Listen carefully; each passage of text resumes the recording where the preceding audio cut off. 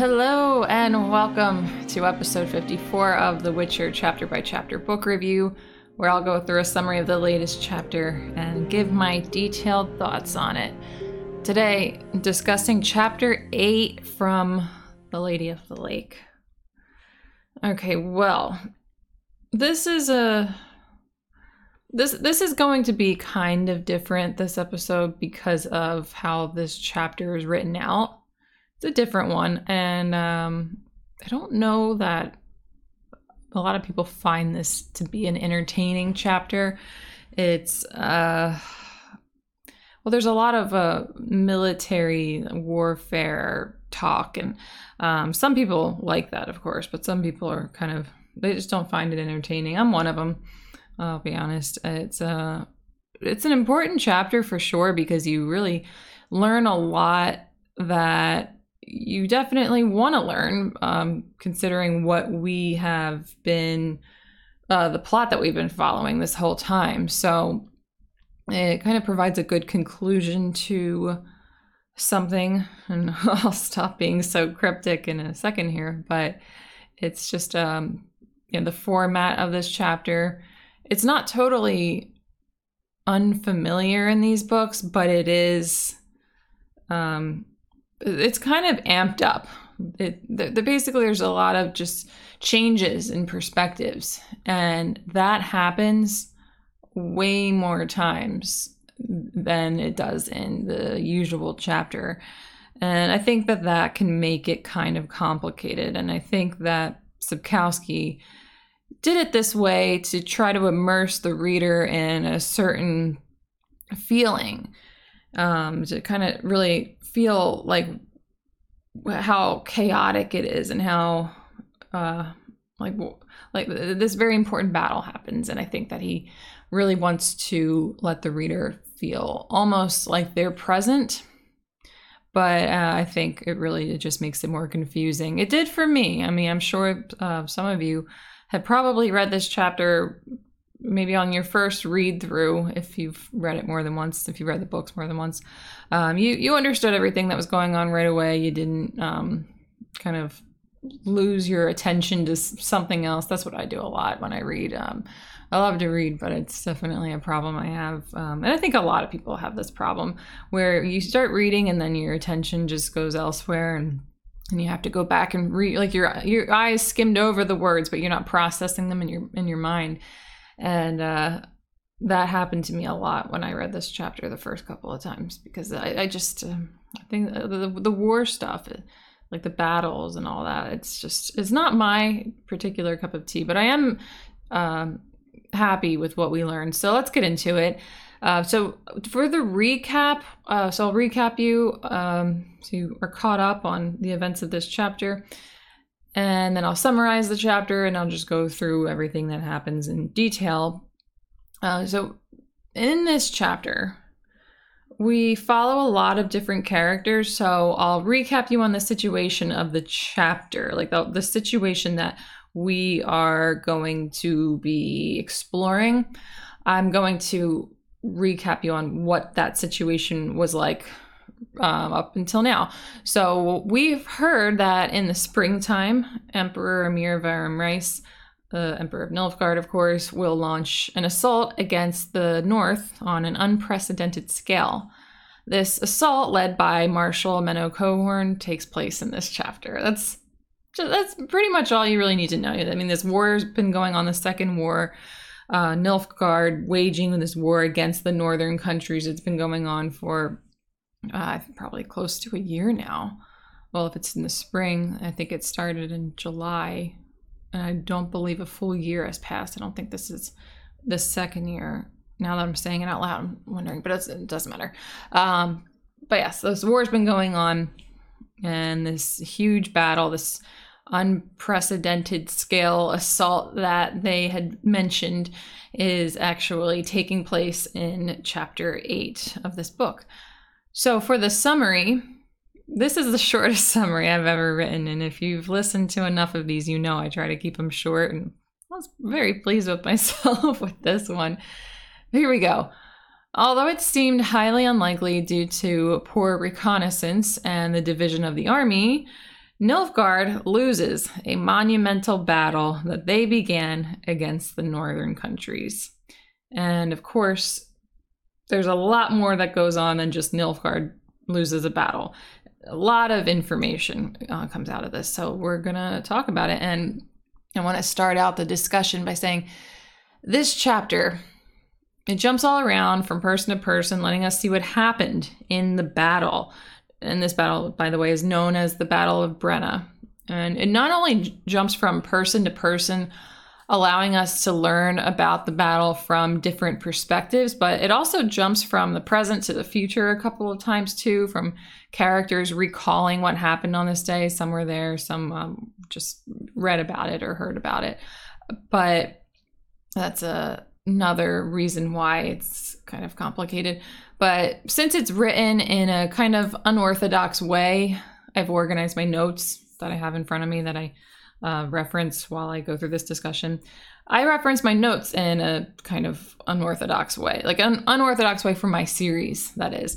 So basically how this is going to go is I'm going to explain in detail what happened and how it all happened, and then sort of bring it back around to talk about some of the finer details surrounding some specific characters. So I'll talk about this battle, how everything happened the way that it did, how Nilfgaard pretty much lost, and then we'll go and talk through like the character perspectives. I'm not going to go in like a chronological order of like, you know, this from like page to page, like the first page to the last page like I normally do. I'm just going to try to keep it in a more organized way. You'll see. So the chapter, in my opinion, there's a lot of disarray, and my objective here is to pretty much organize it for you. Even if you don't need that, it's available to you coming up right now. So Menno Cohorn commanded what is called the Center Army Group. There's these different military groups that Nilfgaard has, and the Center Army Group is Menno Cohorn's, and this is the star of the show for Nilfgaard in this battle. And he split up this group, which is what basically led to Nilfgaard's defeat here. And here's kind of like an oversimplification of what happened. So the reason he divided his troops is because he received reconnaissance that the Northern Army was coming to relieve the besieged fortress of Maena.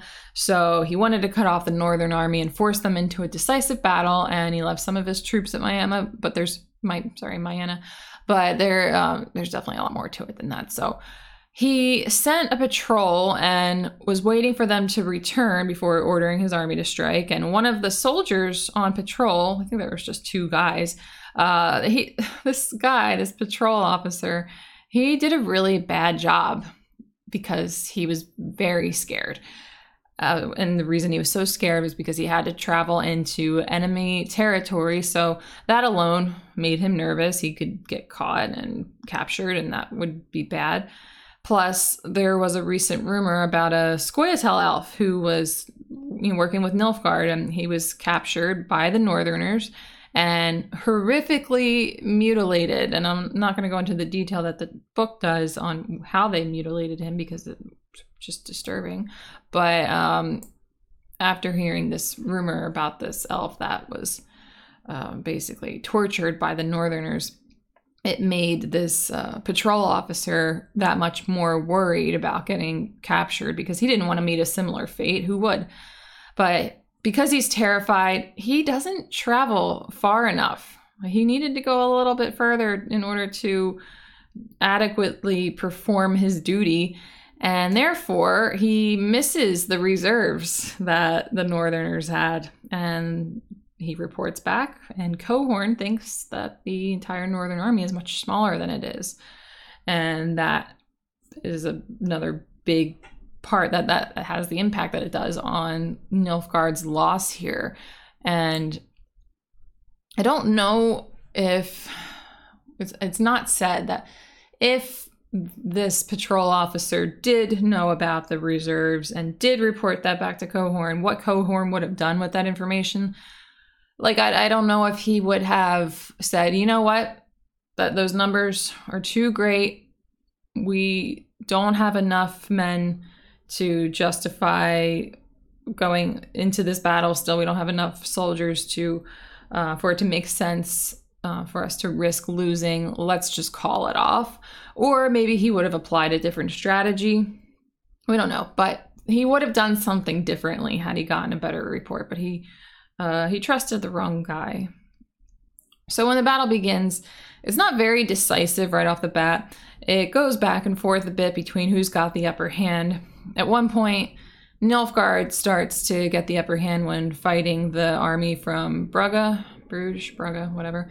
But Constable Jan Natalis, who's standing on a high hill with King Foltest of Temeria, so both Temerians, this Constable Jan Natalis and King Foltest, they're on this high hill. They have a really good view of the whole battle. Jan Natalis can see the impending danger that Brugge's defeat places on the Dwarven Volunteer Regiment from Mahakam. So he sent a messenger to their commander, so this Dwarven commander, his name is Barclay Els, to retreat and reinforce one of the other groups. But when Barclay Els receives that message, he ignores it. And he summons Yarpen Zegrin and Dennis Cranmer for a moment, so we get to see them again. They're a little banged up, but they seem to be okay. And then he orders this strike against the Nilfgaardians that are completely surrounding them. And with the help of the Free Company, and we've heard about the Free Company enough times now that I don't think I necessarily need to recap them, they actually managed to hold off Nilfgaard for a bit, not without severe casualties, but they do kind of a good job with that. So following this part, Menno Cohorn sends out the next group to begin fighting. By the way, the Nilfgaardian Center Army Group is made up of these different divisions. Like there's the Derlanian Division, the Nausicaa Brigade, and so on and so forth. So Menno Cohorn next sends out the Vryheid Brigade. When I go to say Vryheid Brigade, I almost want to say Vryheid Brigade. I'm not sure why. But the Vryheid Brigade is this elven division led by Isengrim Foltjarna. He's a Scoia'tael elf that we met when he was threatening a Nilfgaardian prisoner all the way back in Baptism of Fire. So it looks like he made up with the Nilfgaardians since then. He definitely was not okay with them when he thought that they were trying to capture him, and then he tried to capture them. So he's back on the side of Nilfgaard, fighting in their war, fighting in this battle against the northern countries. So after the Vryheid Brigade starts fighting, Natalis and Foltest are told by a messenger that the Free Company and the dwarves can't hold Nilfgaard off anymore, and it's time to save themselves. But Foltest and Natalis agree to send in the reserves, and the reserves consist of the Temerian and Redanian infantry. The Temerian one is what Yara was a part of, so this is Yara's time to shine. This is him getting to do his patriotic duty that he really wanted to do, that he was so set on. So this is when he gets to join in on the fighting. And they also have the Dun Banner from Kedwin join in the fight in addition to the reserves. And this is when the tide starts to turn and Nilfgaard's loss begins. And Menno Cohorn sees this change. He sees that his army is starting to lose, and he orders the execution of the patrol officer, the guy that we saw at the beginning of the chapter who was really terrified to even go on patrol. So he wants this guy to be executed, when the time is right, which this was a redundant order anyway, because the officer in that moment, as Menno Cohorn was talking about wanting this guy executed, in that moment, that patrol officer is getting killed by the reserves that he failed to notice. So kind of some irony there. Then Cohorn sends what may be the remainder of the Center Army Group and thinks this will be the solution, or hopes that it will be the solution, but the Temerian infantry defeated them. So once defeat was obvious, Menno Cohorn was urged by some of his men to flee, save yourself. And Yara, from the future, which we will talk about more in a minute, we'll go into further detail and what is going on with Yara. Yara wrote, he's writing about this battle, he wrote that Cohorn bravely denied the offer to flee since so many men he commanded had died here. He wanted to do the honorable thing, and all these men that were under my command, they died. It's not right for me to get to live. We're gonna lose. It's kind of like, the captain goes down with the ship sort of thing. But then it cuts to the actual setting of Cohorn at the battle and shows that he really wasn't being brave. He just didn't think there was anywhere that he could flee to since they were completely surrounded. But this Derlanian captain gives Cohorn his cloak, and he suggests that he try to escape. He points to this fish pond. He's like, oh, try to go there. Here's my cloak with the scorpion on it. And Cohorn tries it out, but he, along with a few other Nilfgaardians trying to ride right into these swampy waters where dwarves, including Zoltan, we know Zoltan very well, were waiting to start shooting the Nilfgaardians with crossbows who fell into this little swamp. And Cohorn, knowing the common speech, which I guess a lot of these soldiers don't know the common speech, but Cohorn does, he tries to plead for his life, but he got kicked in the head by a horse, one of the horses that went into the swamp. I'm calling it a swamp. It's not necessarily a swamp. It's like a pond, but there's a lot of mud and muck and all that kind of shit.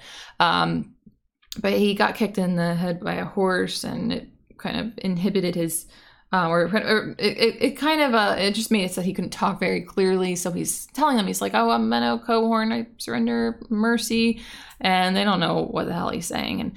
And Zoltan just sees the sigil on his cloak, the scorpion, the silver scorpion. And he says to kill him and to do it for Caleb Stratton. And Caleb Stratton was a dwarf from their company that was killed in the refugee camp when Nilfgaard attacked back in Baptism of Fire. So I guess that those Nilfgaardians that attacked that refugee camp had those silver scorpions. So he just sees that and he said, no, to hell with this guy, kill him, because they killed Caleb. And they do, they kill him. But Yara writes from the future that no one knows exactly what happened to Menno Cohorn.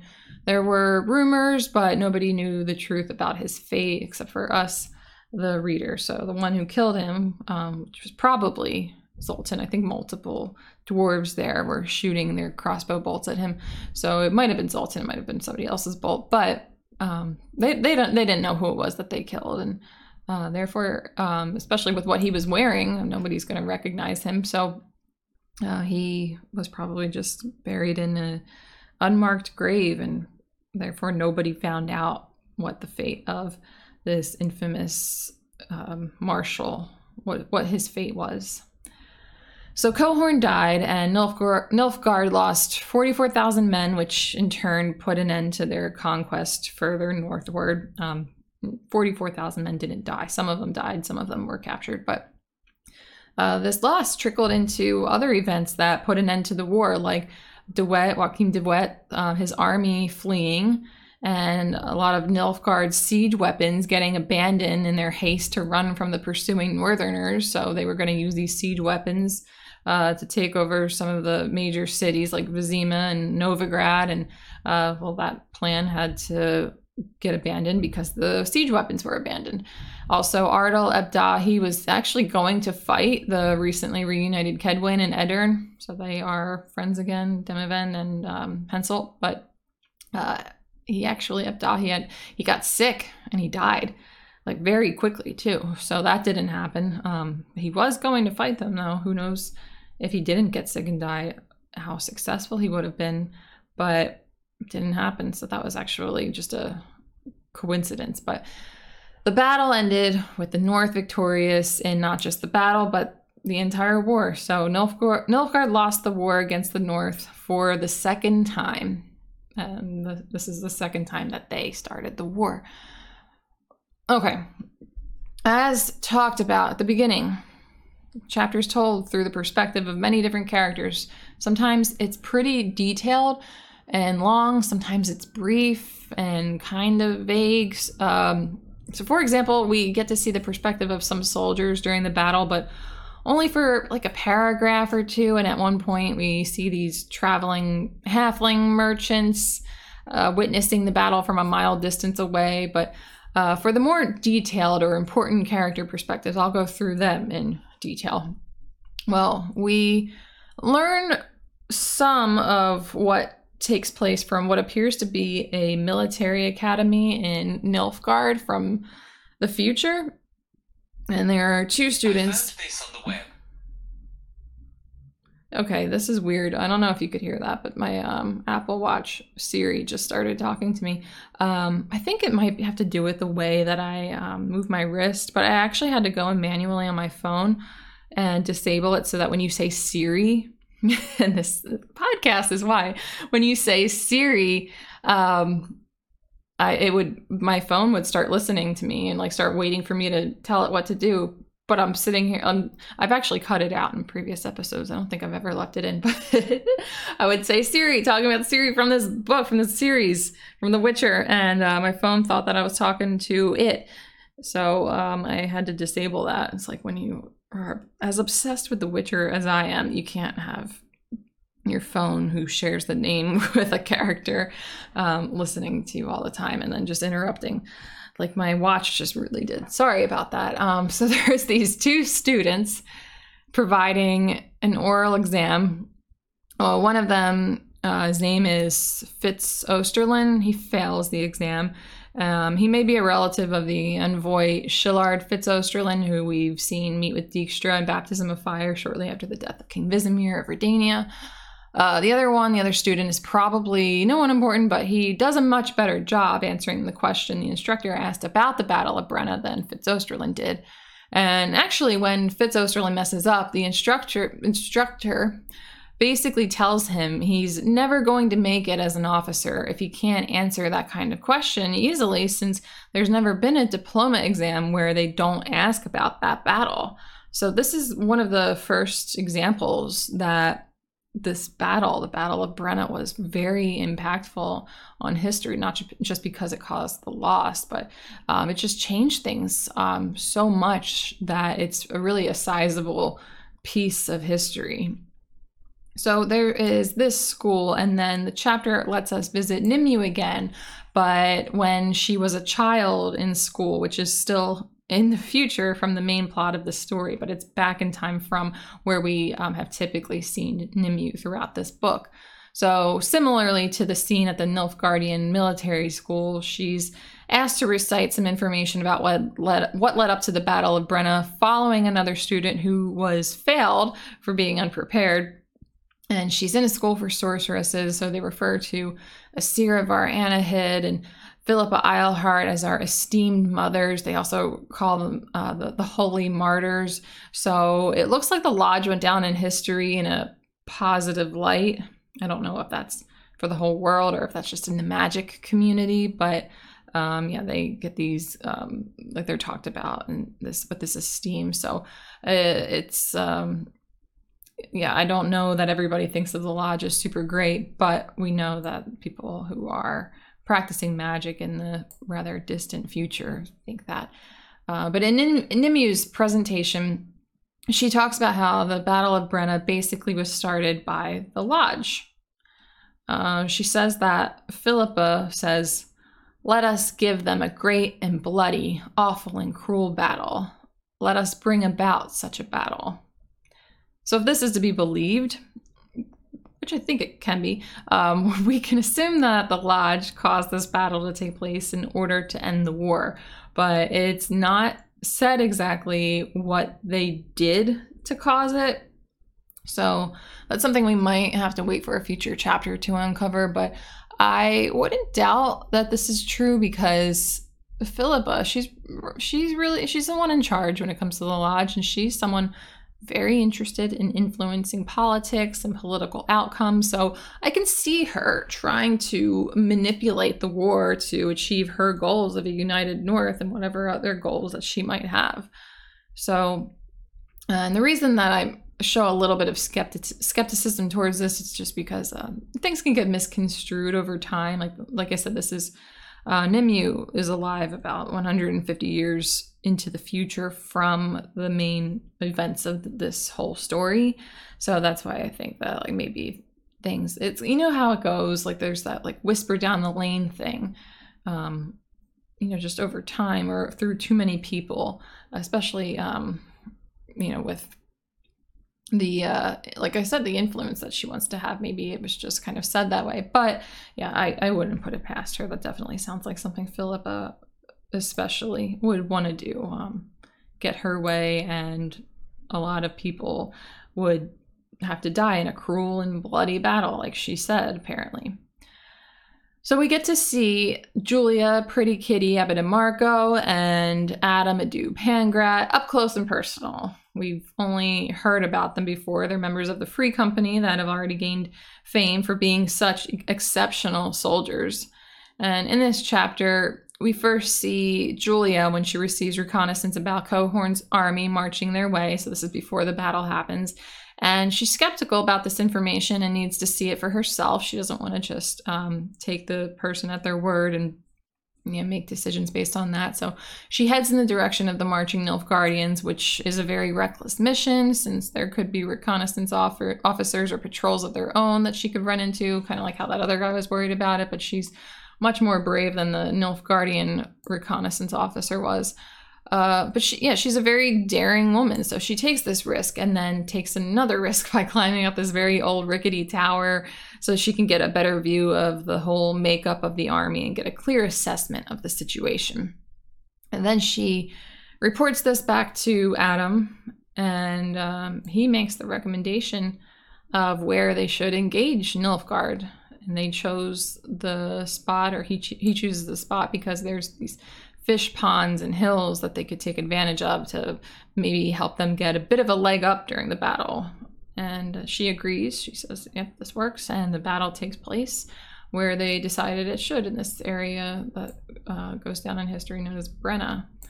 So we see a lot of this chapter from Yara's point of view, which is from the battle and also in the distant future while he's writing about the battle. He's an old man, and the future part is actually kind of cute. He's sitting outside while his grandchildren are nearby playing, and his youngest granddaughter is named Ciri. So we see that he and Ciri they say the name of his wife, it's not Ciri. So we see that they don't, in fact, end up together, which I think was a long shot anyway, but it's sweet that his granddaughter received her name. Although usually grandparents, they're not the ones naming the grandkids. So I think maybe what must have happened here was he told his daughter about Ciri and stories about her, and she named her daughter that based on the fondness that her father probably showed when he talked about her. It's just my theory, but maybe that's how it went. So Yara seems to have gotten a happy ending. So since we're very close to the end of the book, and this is the final book, I think we can say that this chapter wrapped up Yara's story, although it wasn't a totally pleasant story for him. And so we had these nice things that I just mentioned, but when we see him in the battle and he's really scared and he's terrified, and his friend Melfi, who we met 2 chapters back, dies beside him. And he needs to go to the medical tent later to help escort his commanding officer, who ends up dying from the wounds that he received in the battle. And when he gets to the medic tent, this young priestess from the temple school is there, and she recognizes him and sees his hand got injured. And Yara faints, so they decide they're going to see him right away. Otherwise, they would have prioritized someone incapable of standing or unconscious. And the halfling Dr. Milo, or Rusty Vanderbeck, says, "We gotta amputate." So Yara gets a big chunk of his arm cut off, his hand, and says it was above the elbow. So he lives with only one hand and part of his arm. One arm plus a little bit, and one hand for the rest of his life, which is obviously terrible. But he found love, and he grew old with his love and got to write, which we know is something he would want to do because he's into all that scholarly stuff, and he got to be surrounded by family. So he seems to have had a good life overall. So that's great for Yara. Well, let's return to talking about the field hospital, because we return to this location a lot throughout the chapter. There's 4 doctors in this particular tent, and it's Rusty and Iola. She's the priestess that recognized Yara. And then it's Shani and Marty Sodergren. So Rusty was mentioned 2 chapters back, and he's a relative of the halflings who killed the boys posing as soldiers that tried to rob the halflings. That's pretty much all we know about him, except for that he serves as a doctor in these battles. Iola was another priestess novice from the temple school. Ciri referred to her as Iola the Second, I guess because the first Iola was that one that we met in the last Wish book, who didn't speak, and she was practicing for these trances that Nennika wanted Geralt to go in. Geralt sleeps with her. And Shani is a medical student at the University of Oxenfurt, and Dandelion's friend who helped Geralt find Rience back in Blood of Elves. And Marty, she's a sorceress who we met at the banquet in Aretuza, and again in the following chapter during the Thanedd coup. She was described as a nymphomaniac back then, and she was described that way again in this chapter. And we actually didn't know if she survived Thanedd until now. She was never mentioned again, and she was doing some healing there. I think it was Dorgray, actually. Dorgray was the sorcerer who was really all about preserving wildlife and endangered species, and he didn't like Geralt, and he was very sassy towards Geralt because Geralt's a witcher, and witchers kill monsters, sometimes endangered species, and Marty was trying to heal him, so we never actually found out his fate. But we didn't find out Marty's. She was outside when there's like these Scoia'tael and all this stuff, this chaos going on, and but now we know that she survived. So the setting of the field hospital starts out really calm and quiet because the battle hasn't begun yet, but everybody knows it's about to get chaotic, which it does. And before the battle begins, Rusty gathers everyone around to tell them they're going to do everything they can to help as many soldiers as they can, but in reality, they're not going to be able to help too many people since there will be too many wounded to keep up with. So this comment made by Rusty helps to indicate that he's a seasoned doctor and has probably served in many battles. And it contrasts with Iola and Shani, who were very new to this. Like, Shani's a student. Iola just showed up after being in the temple school for who knows how long. And they haven't really become cynical by the nature of the job just yet. So after the battle begins, they start having patients to work on, and it's pretty horrible. They have to amputate a lot of limbs while these poor boys are awake. Marty is there, able to sedate them a little bit with her magic, but she's not able to do it the whole time, and she just gets weaker and weaker. The more they're there, the more she's using her magic. And but they're doing a lot. They're doing these operations and amputations, and Rusty uses this opportunity to ensure that Shani and Iola are learning, and he explains to them what exactly happened to this wound and how they're going to fix it and why he's doing what he's doing to heal these people. And he's making sure that this is a learning experience for these young medics, but he also doesn't do it in so nice of a way. Like, he can actually be pretty harsh and not very kind and understanding when they're overcome by emotions, which they both are a few times. But in this kind of work, that's just how it has to be, I think. Like, you see this in hospital shows a lot. The learning doctors are never getting coddled by their superiors, which is that's how it needs to be. They can't be getting coddled and comforted. They need to become hardened and be able to handle the trauma that comes with this job, because if they can't, then who's going to take care of the patients? So Rusty is definitely teaching them a hard lesson, but he's doing a good job. Well, as the battle continues, the scene in this medical tent becomes more chaotic as the men that they're operating on just keep dying, and the girls are making mistakes, and Iola thinks to herself that she can't do this anymore and that she's on the verge of fainting. Also, Marty needs to step outside the tent at one point to vomit because she's overexerting herself from the overuse of magic.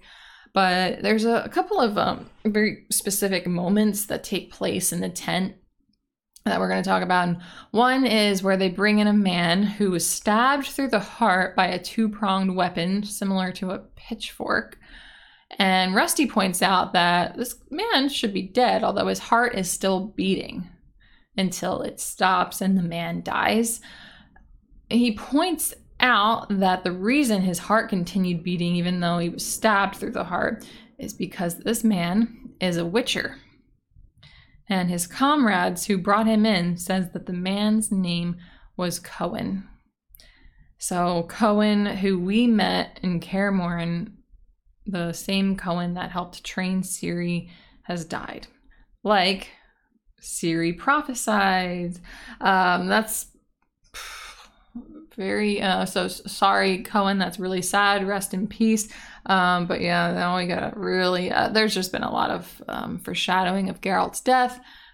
We haven't seen him die yet, but there has been a lot of foreshadowing of that. And the reason I bring that up right now is because when Ciri had that weird, creepy little trance and predicted, prophesized Cohen's death, she also prophesized Geralt's death. And now Cohen's dead. So it's not looking good for Geralt. But something interesting here in this moment.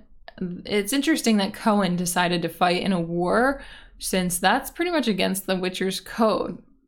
And plus, they have a whole discussion about it, about this particular thing in Kaer Morhen with Triss, as she tries to shame the Witchers for not contributing in times of war, not contributing to the war. And I think this is actually a good segue into the next character whose perspective the chapter is told from, and that is Triss. And it's very brief, though, so we'll continue to talk about the key moments in the field hospital after this. But Triss is presently at the Temple School. She's not too far, I don't think, but she's offering no help. She's not at the battle doing anything. So she's with Nenneke and talking to Nenneke about the guilt she feels for not helping out. She says, "They talked me out of it."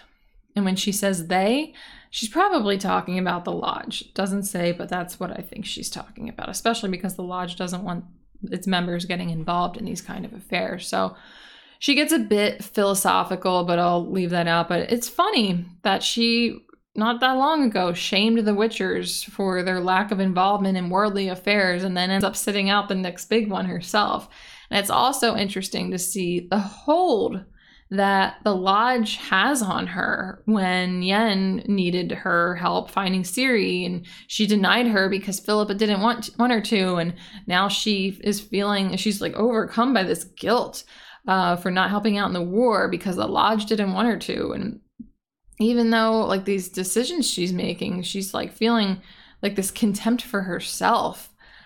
She's so bothered by it, but she obeys. She does what's expected of her by the Lodge, and she's just listening to them so much. And it's probably mostly Philippa, and yeah, she's just not happy with these decisions that she's been influenced to make. But like Nenneke tells her here, she says, "Everybody has their own decision and their own hill. You can't run away from yours."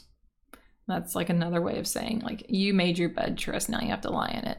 So, yeah, interesting that Triss shamed the Witchers for not getting involved, and then she doesn't get involved. But I know that she's got some trauma from when she was in the battle on Sodden Hill in the First Nilfgaardian War, because she got messed up pretty badly there. But that's not why she's not joining in on this battle. It would probably haunt her, but she doesn't do it. So, and it is interesting too that, you know, Cohen's there, and the Witchers are all talking about how they don't get involved. That's just not what they do. And then Cohen gets involved. Although I'm pretty sure he wasn't I think he was sitting on the floor playing a game with Ciri, so I don't think he was necessarily in this conversation, but I don't think that matters. He's a Witcher, and he actually is originally from a different Witcher school, but still, I think that the Witcher code probably applies everywhere. I think that there must have been a particular reason that Cohen got involved. I don't think that the reason it was Cohen was because, oh, he was from a different school and we don't know what his perspective is because he was playing a game with Ciri while they were talking about this. No, I think it all it's the same for all Witchers. So there's some reason why he did this. Maybe it was the money, or maybe he needed a sense of purpose. Or similarly to Geralt, Geralt wants to stay neutral, and we see he doesn't do that very often. He doesn't get involved in, I was gonna say he doesn't get involved in wars, but he did help on that battle. That was to protect Milva, the battle on the bridge. But he followed along with Queen Maeve's camp for a while, and he was kind of relishing the attention and praise as he was recently knighted. And yeah, it was just kind of another example of Witchers getting involved when they're not supposed to. But I don't know. Maybe they all have that problem. Maybe they're all conflicted, or maybe it's just Cohen and Geralt, the two guys that were prophesized to die. Oh, goodness. Okay, well, returning to the hospital. The next moment, the next big one I wanted to talk about is when some soldiers bring in their wounded commander and demand that he's looked at immediately, even though the doctors are already working on someone else. And they say, "This is the Count of Garamond, and you'll help him now." And Rusty basically tells them that the social status holds no weight here, and he's just gonna have to wait his turn. Like, we work on bodies in the order in which we receive them, and I don't care who he is. If he is not the one that I'm operating on right now, then that's not who I'm helping. So when he tells them no, the soldier responds by saying that he'll have Rusty hanged, but the Count orders the soldier to return to the fight. He's awake and conscious enough that he's able to say, "No, get out of here. You're not having anyone hanged. Go. Stop being ridiculous." But when they do see him, they have to amputate one of his limbs. And the interesting part from this moment is not only the fact that Rusty stood up for his system and money and power didn't win, which is normally the case, that normally does win in these feudal societies, but also that the Count was Daniel Echeverry, who was Dandelion's kind of sort of friend, that tried to stand by Dandelion and Geralt when they were captured in the refugee camp after Nilfgaard attacked it, but he couldn't persuade Visigoth not to have Dandelion and Geralt executed. So this was that guy. Maybe that's not that interesting that this was that guy. I think the moment with Rusty was definitely the more interesting piece here. And Daniel Echeverry, a guy that we met before, just happened to be the one who was present. He was the one that they were basing the stuff around, the social classes and whatever. So the next time we return to the medic tent, a rather disturbing thing happens. A couple of elves from the Vryhed Brigade, they enter the tent and they threaten the doctors, showing disgust with them for healing the wounds they inflicted on their enemies on the battlefield. One of them, he walks up and he stabs a wounded man lying on a stretcher through the chest. And Iola throws herself on the next wounded man the elf is about to kill, and Rusty, with a lot of fear, tells them to get out, and the elf grabs Iola and he forces her off of the wounded man, and he's about to kill him until he sees that it was a Nilfgaardian soldier. So it's another example. They don't care who you are. They're going to try and help you, even if you're on the other side. So that's just a doctor code, I guess. Like, they just help people. It doesn't matter where you come from or what you do. If you need medical attention, they're going to provide it when they can, of course. Then another elf runs in and calls him to come with her, and he leaves without doing or saying anything. But when this elf runs in and summons him, she calls him Yavin. So this was the elf from chapter 1 of The Time of Contempt who shot and killed the messenger Applegat while he was delivering that verbal message from Dijkstra to Demavend. And in that moment, he was actually joined by the elf Teruviel, who we met in the Edge of the World story back all the way in The Last Wish. So I think we can assume that the elf who ran in and called him was also Teruviel, or the descriptions were similar at least. But yes, Yavin was a guy that we met very, very briefly. Teruviel said, "No, don't shoot that guy. He's minding his own business. It's just going to look bad on us if you kill innocent travelers. Like, he's not a soldier or anything. Don't do it." And Yavin's just like, "No, we're going to kill all Dwan we can, and he kills him. And that arguably probably got this war started again, because that verbal message that Applegat was going to deliver never got delivered because he got killed. And he was supposed to tell Demavend, hold your horses, don't do the thing that we were going to do, where we were going to make it seem like Nilfgaard started the war. We were going to stage this thing, and I think it was Dol Angra. And Demavend never got that message. He moved forward with the plans anyway, and then the war got started, and it looked like the Northerners committed the first aggression. So yeah, I kind of got a little too far off subject here. So bringing it back, the part of the chapter with the medics wraps up after the battle is done, and they're all sitting together outside the tent. They're trying to relax after this crazy day that they all just had, and they all drank some vodka, and Marty performed this cheering charm on all of them, which caused Shani and Iola to just sit there and laugh and cry nonsensically. And the charm and the vodka didn't work on Rusty, as it made him feel kind of stupefied and exhausted. But sadly, it's said here that 3 out of 4 of them would be dead within the next year. So Marty, we just found out she didn't die in Thanedd, but within a week after this, she will be dead. She gets stabbed by a man that she was romantically involved with when he became jealous that she was sleeping with someone else. And that's just her thing. She's a nymphomaniac. She likes to sleep around, and this guy, I guess, didn't know that, and he got really pissed and he stabbed her, and then he got hanged for it because they think he was a soldier. Rusty and Iola would die a year later after catching a new plague, and they caught it from the patients that they were treating from that plague. And the illness is known as the Red Death, or Catriona's plague. So they die from the bubonic plague that Ciri brought over from our world. That's really, it's got to be a terrible way to die, of course. Did you know, quick fun fact, that bubonic disease, that is not gone. Very few people will get it and die from it, and you pretty much only die if it goes untreated now. But it actually still exists. I looked it up when I covered that chapter. And yeah, but that's why it was such a bad disease back then, because they didn't have advanced medical technology like we do now, and they don't have that in this world. So Ciri bringing that over is really bad.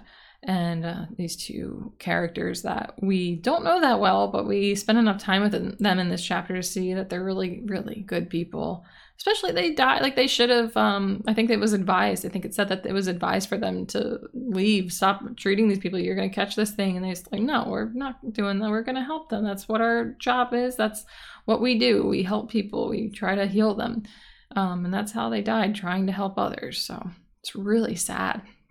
But luckily for Shani, she wouldn't die for another 72 years as the retired dean of the Department of Medicine at the University of Oxenfurt. So Shani actually seems to have gotten a pretty good ending. She lives to be an old woman, and she was a successful teacher and dean, and got to retire. And I assume, like Yara, she probably had a good life. Okay, closing thoughts. Yeah, this is one of those chapters that it's very important. Like with all this stuff, I mean, imagine if we didn't get a lot of detail on how this war that's been looming over us throughout almost the entire series, if we didn't get that conclusion. Even if it was explained that the North lost and Nilfgaard won, we'd still want to know how it happened. So it's an important chapter. It's not as satisfying since it takes us away from the main characters and the main plot line. Like the last chapter, Ciri was teleported to what seemed like where Vilgefortz is. It seems like she's trying to rescue Yennefer. And then we have to see all these characters that we don't even know that well. But the information it's interesting for sure. But if a lot of readers didn't like this chapter, I wouldn't blame them. I mean, when I read this through the first time, I remember reading it so fast to the point where, I didn't process it like I was talking about at the beginning of the episode. And I just didn't really put enough attention into it to fully understand what happened. I left this chapter knowing that the North won the battle, but not really knowing exactly how it happened, because I was just like, no, I want to get back to Ciri. I want to see where Geralt is. Like, is Yennefer going to be saved? But yeah, after having read it a handful of times now, it's a bit more interesting. Looking ahead, it would appear that with this chapter, we're not really going to hear too much more about the war against Nilfgaard, but we might get to see, hopefully we'll get to see what the fallout from the war ending looks like, if that is visited in a future chapter.